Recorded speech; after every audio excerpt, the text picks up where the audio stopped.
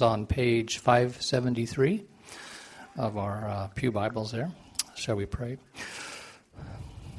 Heavenly Father, how good it is to be in your house today and to be in the midst of all these people in a festive time of the year. And the festive time of the year is about the birth of your Son, our Savior, Jesus Christ.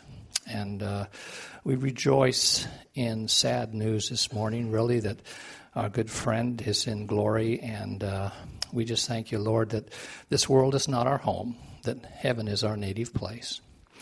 And Lord, we just ask that as your word is read and as it is expounded by Adam, that you would bless it for your glory. In Jesus' name, amen. We'll be starting on verse 2, and then we'll go down to verse 6, I guess. The people who walked in darkness have seen a great light. Those who dwelt in a land of deep darkness, on them light has shined. Then verse 6. For to us a child is born, to us a son is given, and the government shall be upon his shoulder, and his name shall be called Wonderful Counselor, Mighty God, Everlasting Father, Prince of Peace. Of the increase of his government and of peace there will be no end, on the throne of David and over his kingdom, to establish it and to uphold it with justice and with righteousness from this time forth and forevermore. The zeal of the Lord of hosts will do this. This is the word of the Lord.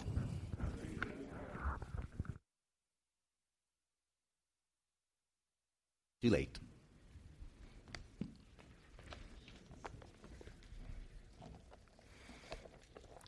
We're continuing our series through Advent called The Word Became Flesh, and this series is designed to answer the question, why should we read our Bibles? Why should we read our Bibles? I recently read a book about the Bible, and the book was pretty good, but there was a chapter that was attempting to answer this question, why should we read our Bibles? And the answer that this author gave was something to do with laziness, that we ought to be better Christians and read the Bible more.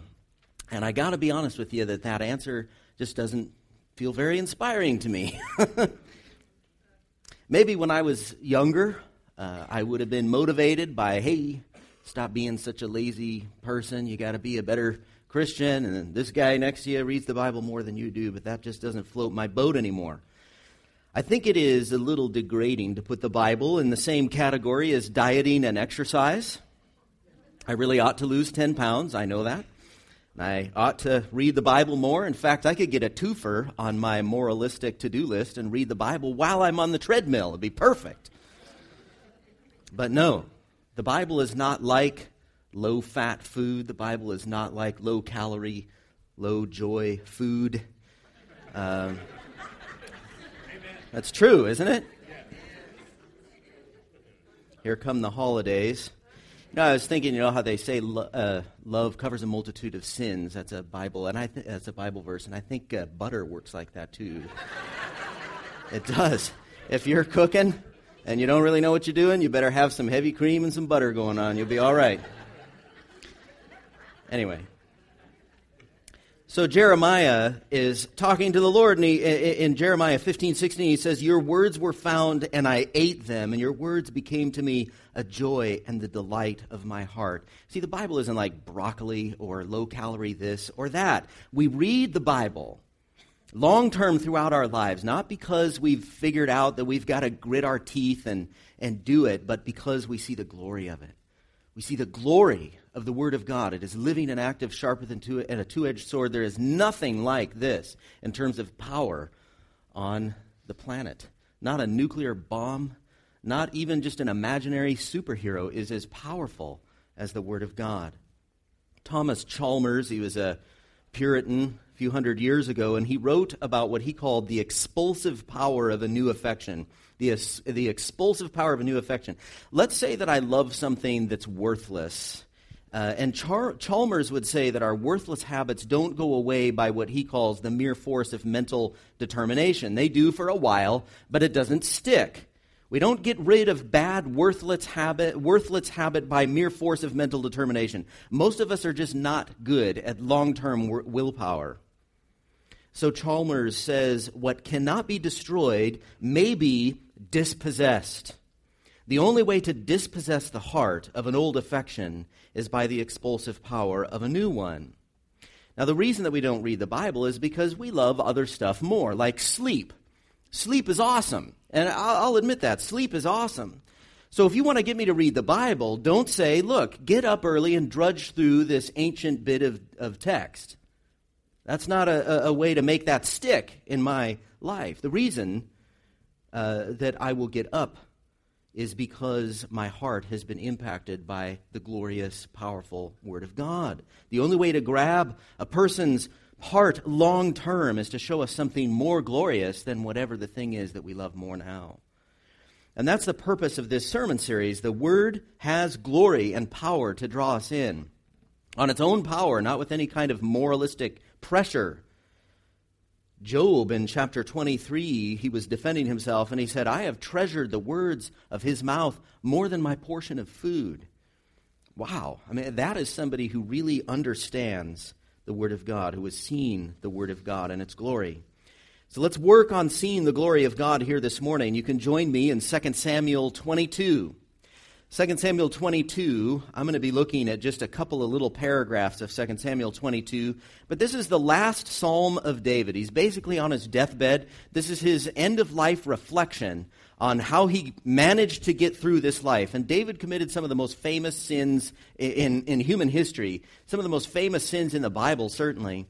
And yet he stuck with the Lord, and he kept following the Lord, and he kept writing psalms like this. And so at the end of his life, he's an old man, and he's probably surrounded by his family, and I can imagine him kind of reading this psalm to his family on his deathbed. So it's a very important psalm. It's not the psalm of a young man, but it's the psalm of an old man who has learned how to walk with God through hard times, through good times, through repentant times, through times of comfort and hope, and so on. So what I'd like to do is look at verses 21 to 31. I'm going to read them top to bottom here, and then I'm going to draw out four basic ideas that come out of this passage.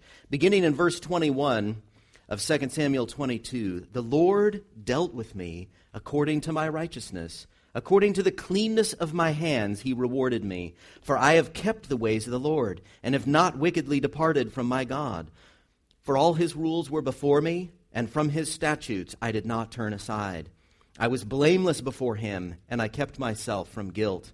And the Lord has rewarded me according to my righteousness, according to my cleanness in his sight.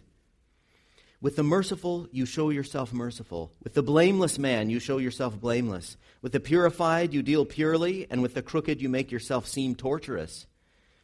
You save a humble people, but your eyes are on the haughty to bring them down. For you are my lamp, O Lord, and my God lightens my darkness. For by you I can run against a troop, and by my God I can leap over a wall. This God, his way is perfect. The word of the Lord proves true. He is a shield for all those who take refuge in him.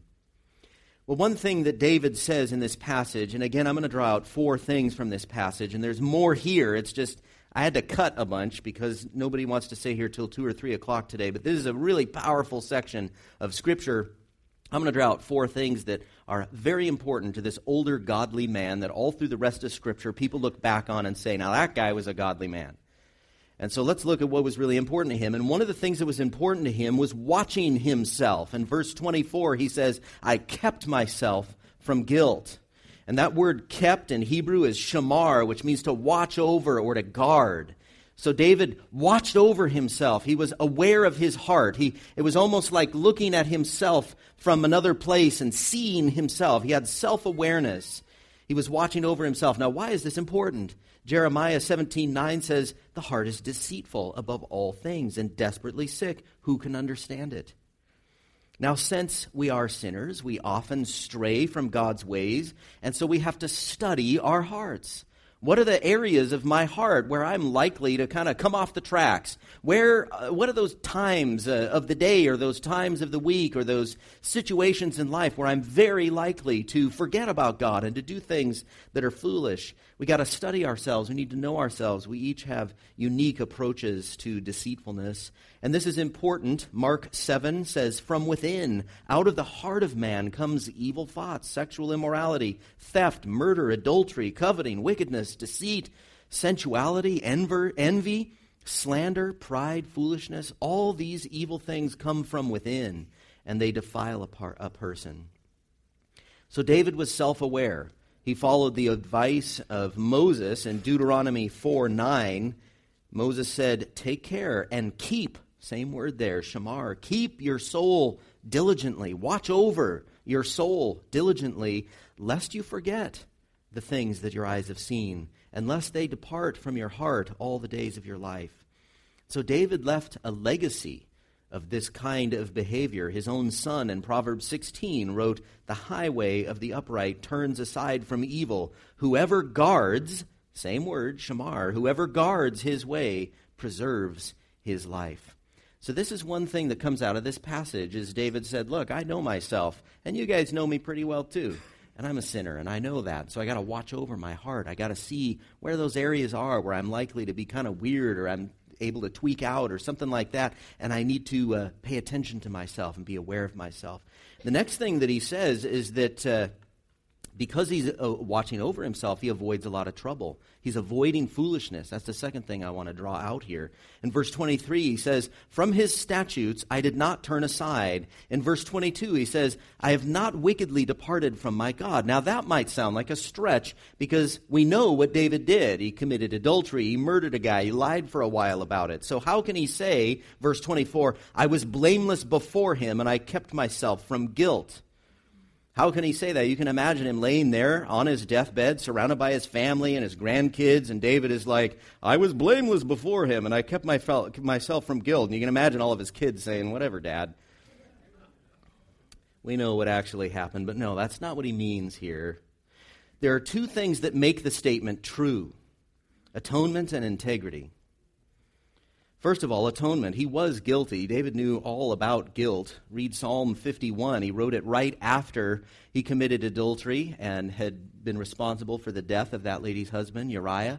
And he wrote Psalm 51. It's a wonderful psalm to go to when we commit the really big kinds of sins, and we need to go through an extra long and slow repentance process. Psalm 51 is brilliant for us, because David just worded a repentance moment, worded his confession so eloquently, and he guides us through the process. So he's not saying that he never sinned. He understood that when he sinned, talks with the Lord, he goes to the Lord, he sits there and cranks out Psalm 51, and then you remember what he did in the text is he got up, he washed his face, and he ate a meal. Because Psalm 51 works. And like I said earlier in our service, confession really does work. The atonement really does work, that God does use substitutionary death in order to clean us from our sins so that we can be back in right standing with God. So he was guilty, but then he repented, and therefore he's not guilty anymore, because atonement cleans the guilt. The gospel really does work to clean our guilt. There are a couple of things here that make the statement true: atonement and also integrity. You see, David was a really good man all through his life. The gospel works, and a life of integrity is important. David was not a sinless man, but he was a reliable, solid, God-loving man. And when he sinned, he repented. Nathan came and confronted him and said, you are the man. One of the most famous words in the Bible is, you are that man. And David realizes, I have sinned. And he repents, he picks himself up, he learns from it, and he got on with writing his psalms and pursuing God and leading the country like a righteous king. David understood atonement, and David was a man of integrity, and the result was that his life avoided a lot of stupid stuff. He could have lost the throne like Saul had done. Saul was fearful, didn't trust God, which led to all kinds of weird things that he did in his life, small sins that snowballed, and eventually God took the throne from him. That didn't happen to David because he learned from his mistakes. He kept pursuing God. He knew how to confess his sin. David was no stranger to scary, heartbreaking things, but he kept moving toward God through it all, and that is called integrity. He was the one who wrote, blessed is the man who walks not in the counsel of the wicked, nor stands in the way of sinners. He understands what it means to walk with God. It's not a recipe for perfection. That's not possible until Jesus Christ comes back and removes our sin nature. It's not a recipe for perfection, but for integrity. He had a lifelong paying attention to what the Bible says, and he conformed his life to it. Now, how is that possible? And that leads us to the third thing here I'd like to draw out. He's watching over himself. He knows his weaknesses and temptations. He tries hard to make wise choices and to conform his life to that. And it is possible because of the power of the Word of God. The power of the Word of God. 2 Samuel 22:23. All his rules were before me. You see that right in the middle of the paragraph there. All his rules were before me. And that is the heart of David's Psalms, the main emphasis of David's life. God's rules were before me. And he's talking about the Bible. He's talking about God's Word. He's saying, as I look back on my life, the only reason I'm laying here with a blessed life, with God having blessed my life, is because my nose was always in God's Word. Verse 29, for you are my lamp, O Lord, and my God lightens my darkness. Verse 33, this God is my strong refuge and has made my way blameless. You see, the Bible is the greatest power on earth. It is the only living book, and it makes a life of righteousness possible.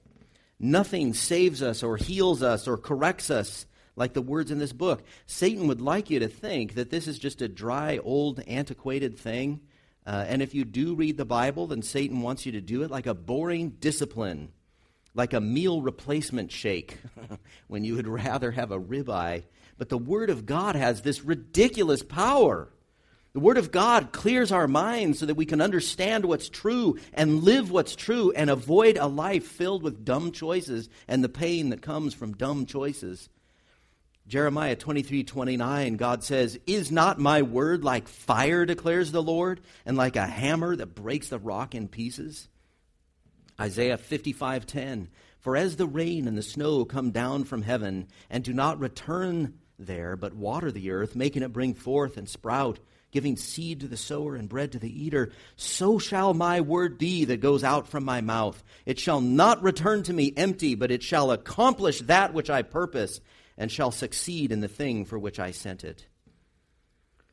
So 3 things here so far that we're drawing out of this beautiful last Psalm of David. And the fourth one here is that David recognizes that he has had great blessings in his life that come from the life that he's just described. Great blessings from God. David says more here about the impact of following God. Verse 26, with the merciful you show yourself merciful. With the blameless man you show yourself blameless. With the purified you deal purely. And with the crooked you make yourself seem torturous. You save a humble people, but your eyes are on the haughty to bring them down. It's important to spell haughty correctly there. David wants us to see that his experience of following God was way more than just a better lifestyle. He is not arguing that, look, if you just follow the Word of God, it's a better way to live. Let me give you an example of that. The Bible is not just an ethical code for living a good life. This is from Proverbs 6. And the proverb says, go to the ant, O sluggard, consider her ways and be wise. Without having any chief, officer, or ruler, she prepares her bread in summer and gathers her food in harvest. How long will you lie there, O sluggard? When will you arise from sleep? A little slumber, a little folding of the hands to rest, and poverty will come upon you like a robber and want like an armed man. Now, you could read that passage. In fact, any unbelieving person could read that passage and conclude, yeah, that's true. It is better to work hard and save for a rainy day. And that is true. Any non-Christian can benefit from that advice. But the Christian experiences way more. We're reading the Word of God, and we're living under the Word of God as an expression of worship. And God sees that, and God blesses that. And the reverse is also true. In verse 27, with the crooked you make yourself seem torturous. You save a humble people, but your eyes are on the haughty to bring them down. God portrays himself as being against those who reject him. It is probably hard to overstate what it means that God is rooting for us and blessing us when we follow his ways. And we're not talking about material blessings, although that sometimes happens, but what I'm talking about is a serious soul blessing. The joy, the peace, the comfort, the hope, the compassion, and the zeal that God lavishly gives to people who follow in his ways. How can we exaggerate how awesome that is to have God behind the scenes showering us with these kinds of blessings? Romans 8:31, Paul says, "What shall we say to these things? If God is for us, who can be against us? He who did not spare his own son, but gave him up for us all, how will he not also with him graciously give us all things?" Now, this is why Christians love the Word of God. It's not because it's just coherent and sensible. It's because the Word of God connects us intimately with our Maker, whom we want more than anything else to know and to see. Psalm 46, God is our refuge and strength, a very present help in trouble. Therefore, we will not fear, though the earth gives way, though the mountains be moved into the heart of the sea, though its waters roar and foam, though the mountains tremble at its swelling. So 4 things that come out of this psalm, and that is David watched himself. He knew himself. He was self-aware. He was teachable. He was humble. He knew his heart. Second thing is that he acted with wisdom, and as a result, he didn't do a lot of those stupid things that bring pain into our lives. The third thing is he realized it was all possible because he kept the Word of God in front of his nose all the time. And then finally, he's saying, look, the result of this life is I'm laying here, an old man, and I'm looking back on my life. God has been so good. God has just blessed me. Psalm 119, verse 131, I open my mouth and pant because I long for your commandments. You see, this is not a person that says, I really ought to be a good Christian and get up at a certain time and do my devotional. No, this is a guy who's just saying, I open my mouth and pant because I long for your commandments. Turn to me and be gracious to me, as is your way with those who love your name. Keep steady my steps according to your promise, and let no iniquity get dominion over me. Now, during this sermon series, we're trying also to include very, very practical help. This series is designed to be intensely practical. So what I'd like to do here for a minute is introduce you to something called the monthly process. Since God's Word is so important, I'd like to introduce you in each one of these sermons to different ways to study the Bible, and today is called the monthly process. One of the reasons that people don't study the Bible is because it's very intimidating. Now, it's a big book, and a lot of it was written to stuff that happened thousands of years ago, so it helps to have resources and tools for understanding it. So we've done that through each one of these sermons, and today we're dealing with the monthly process, which is aimed at comprehension. God is communicating something in this text. Every word of this text, every paragraph of this text, God is communicating something to us. And we want to understand what he intends to say. It's very important that we don't go to the Bible, half listen. There's a word in there that reminds us of something else, and then we start to, I know what this is about, and we go on with whatever thought we had when we originally came to the text. It's very important that we listen and pay attention to what God is communicating so that we are hearing him accurately. Comprehension is very important in Bible study. And I believe that comprehension requires 4 basic behaviors. So in a monthly process, this would be divided into 4 different weeks. And the first would be to read and reread the Bible. The second is to inspect. The third week is to summarize. And the fourth is to reflect. And let's discuss these each one by one. What I'd recommend that you do, and consider doing this in the month of January, is begin the first week of the month by identifying a pretty big section of the Bible, something that takes somewhere around 7 to 10 minutes to read. So we're looking at a book like Philippians or Colossians, or we're looking at maybe a third of a book like John's Gospel. Finding a section that takes about 7 to 10 minutes to read. And for an entire week, we read that whole section every day, 7 times. Repetition is the habit of reading and rereading a big section of the Bible until we understand the basic flow of thought and the main ideas that are happening. Now, if I wanted to be a doctor, which I did when I was a little kid, I wanted to be a medical doctor. And if you want to do that, you've got to study the human body and all the medicines and body parts that doctors need to use. You can't speed through that section of your studies. If you hope to actually heal people, if you hope to be helpful, You can't speed through that. In fact, a lot of people are going to die if you speed through kind of that initial section of memorizing the bones and the veins and all of these different things. Big part of comprehension is taking time to read and reread the basics. And the monthly process takes a section of Scripture and reads it every day for a week.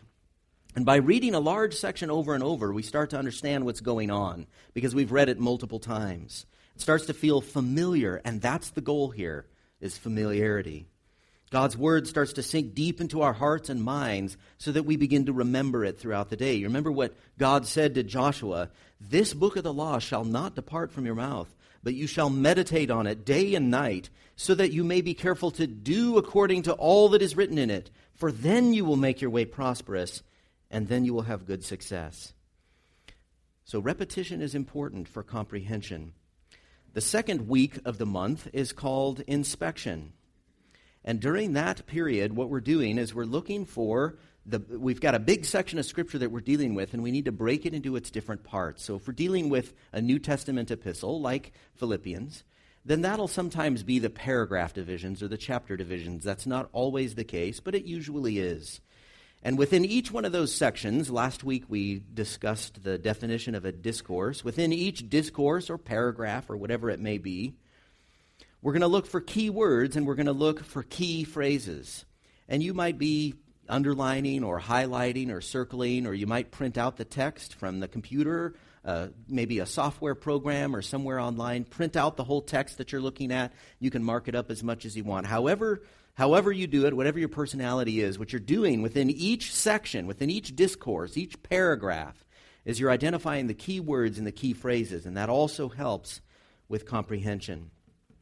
So that when we come to week 3, the summarization point, we can write good summaries about what we've read.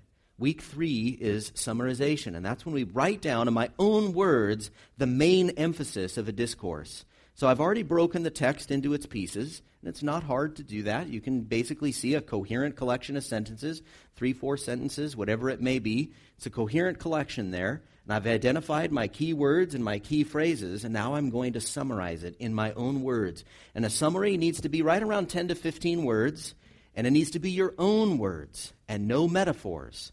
So we work really hard to boil it down to its basic essence. You can do that in the margin of your Bible, but I also recommend that you do the monthly process in some kind of a notebook and take each page of this notebook and go ahead and make it a nice-looking notebook if you want to, something that you'll be really proud of, that you're going to be working with a lot here. And take each page of this notebook for each paragraph or each discourse of the Bible and write your key words there on the top and then write your summary there. Something very important happens in my brain when I examine an idea and write it in my own words. If I can explain it in my own words, and that means that I probably understand this idea. You know what this is like when a child asks a question like, how did Mary have a baby if she wasn't married yet? Or, how is it that there's one God and yet there's 3 of them? How does that work? You know, a 7-year-old asks you that question. Why did Jesus die on the cross? Basic things. And we think, well, I know this. I've been in church for a long time, or I've thought about this. I read a whole book on this subject, or whatever it may be. And as we stumble for an answer, what's happening there is we're taking a very complex set of ideas and we're putting it into our own simple words, and our understanding increases. Because we're taking a complex idea and putting it in simple form.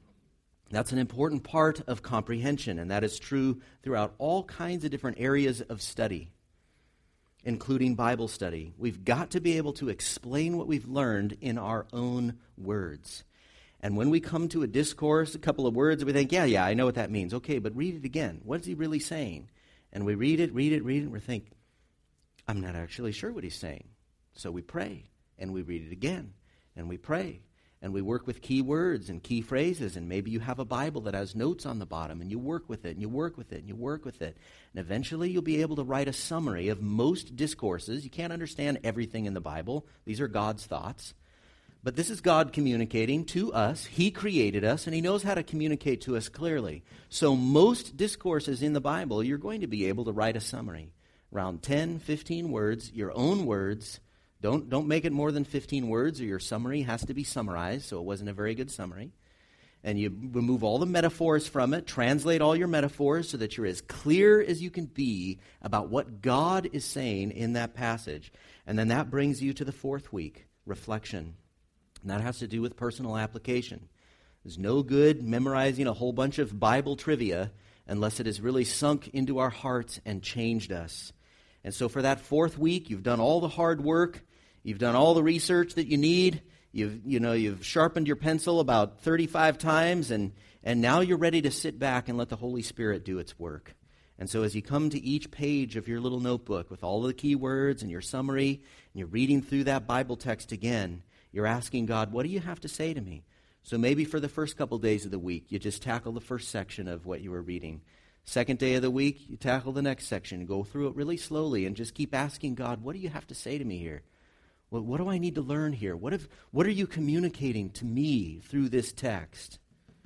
God's word is designed to change us. It brings comfort and correction and hope and serious life change, and it connects us with a worthy mission, and it shows us how to love and how to live in this world. It shows us what's worthy of fear, what's worthy of real desire. And so as we go through this process of prayerful reflection and personal application, we're writing down, almost like a journal, what we think God is communicating to us. What does this mean? What is God saying to me from this text? But you see, we did a lot of work before we got to that stage.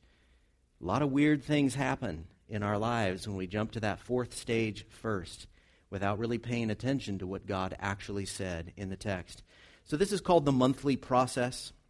I've taught this in a couple of different countries and to dozens of people, junior hires, high schoolers. It's a good process to follow. You don't have to do this for the rest of your life. Don't decide that, no, I'm going to do this until I die. This is maybe something to do for a few months of 2015. Start in January, February, March. Pick a section of the Bible that takes about 7 to 10 minutes to read. Again, the book of Philippians is a good place to start. Book of Colossians, or maybe you decide for 3 months you're going to divide the Gospel of John into 3 parts, and you're going to tackle it like that for 3 months, and just study it and see what God does in your heart through that time. Well, let me conclude with this. This is the Word of God. It has this unfathomable glory. It's incredibly powerful. It's living and active. It's like fire. It's an amazing gift from God. When Jesus Christ came to earth, and we're celebrating this during Advent, these 4 Sundays before Christmas, and here we are at the 3rd Sunday, and we're remembering that Jesus Christ came to earth. And in our second week of this series, we were looking at the prologue to John's Gospel, John chapter 1, where we are told that Jesus was the Word who became flesh. The Word became flesh and dwelt among us. Jesus Christ was the walking, talking Word of God. Everything that he said lined up perfectly with what we have in here. Everything that he did throughout his life was a life that was shaped by the Word of God, in perfect conformity to the Word of God. And he calls us to do something very much like that, to also embody his Word, to be walking, talking, living, breathing examples of what it looks like to reverently live underneath the Word of God, by loving it, by studying it, by meditating on it. And David shows us a good motivation, I think, for this, and I'm just going to read Psalm 1 to you as the end of the sermon this morning. Blessed is the man who walks not in the counsel of the wicked, nor stands in the way of sinners, nor sits in the seat of scoffers, but his delight is in the law of the Lord, and on his law he meditates day and night. He's like a tree planted by streams of water that yields its fruit in its season, and its leaf does not wither. In all that he does, he prospers. The wicked are not so, but are like chaff that the wind drives away. Therefore the wicked will not stand in the judgment, nor sinners in the congregation of the righteous. For the Lord knows the way of the righteous, but the way of the wicked will perish. Let's pray. Lord God in heaven, we thank you for giving us your word. We thank you for showing us how to live righteous lives, And God, we know that there's a great deal of sin in our past and probably in our future as well. We thank you for sending your Son Jesus to cover all of the guilt of that sin. And Lord, I pray that by your Holy Spirit, you would help us to understand your word. Help us to follow you all the days of our lives. And we pray these things in Jesus' name. Amen.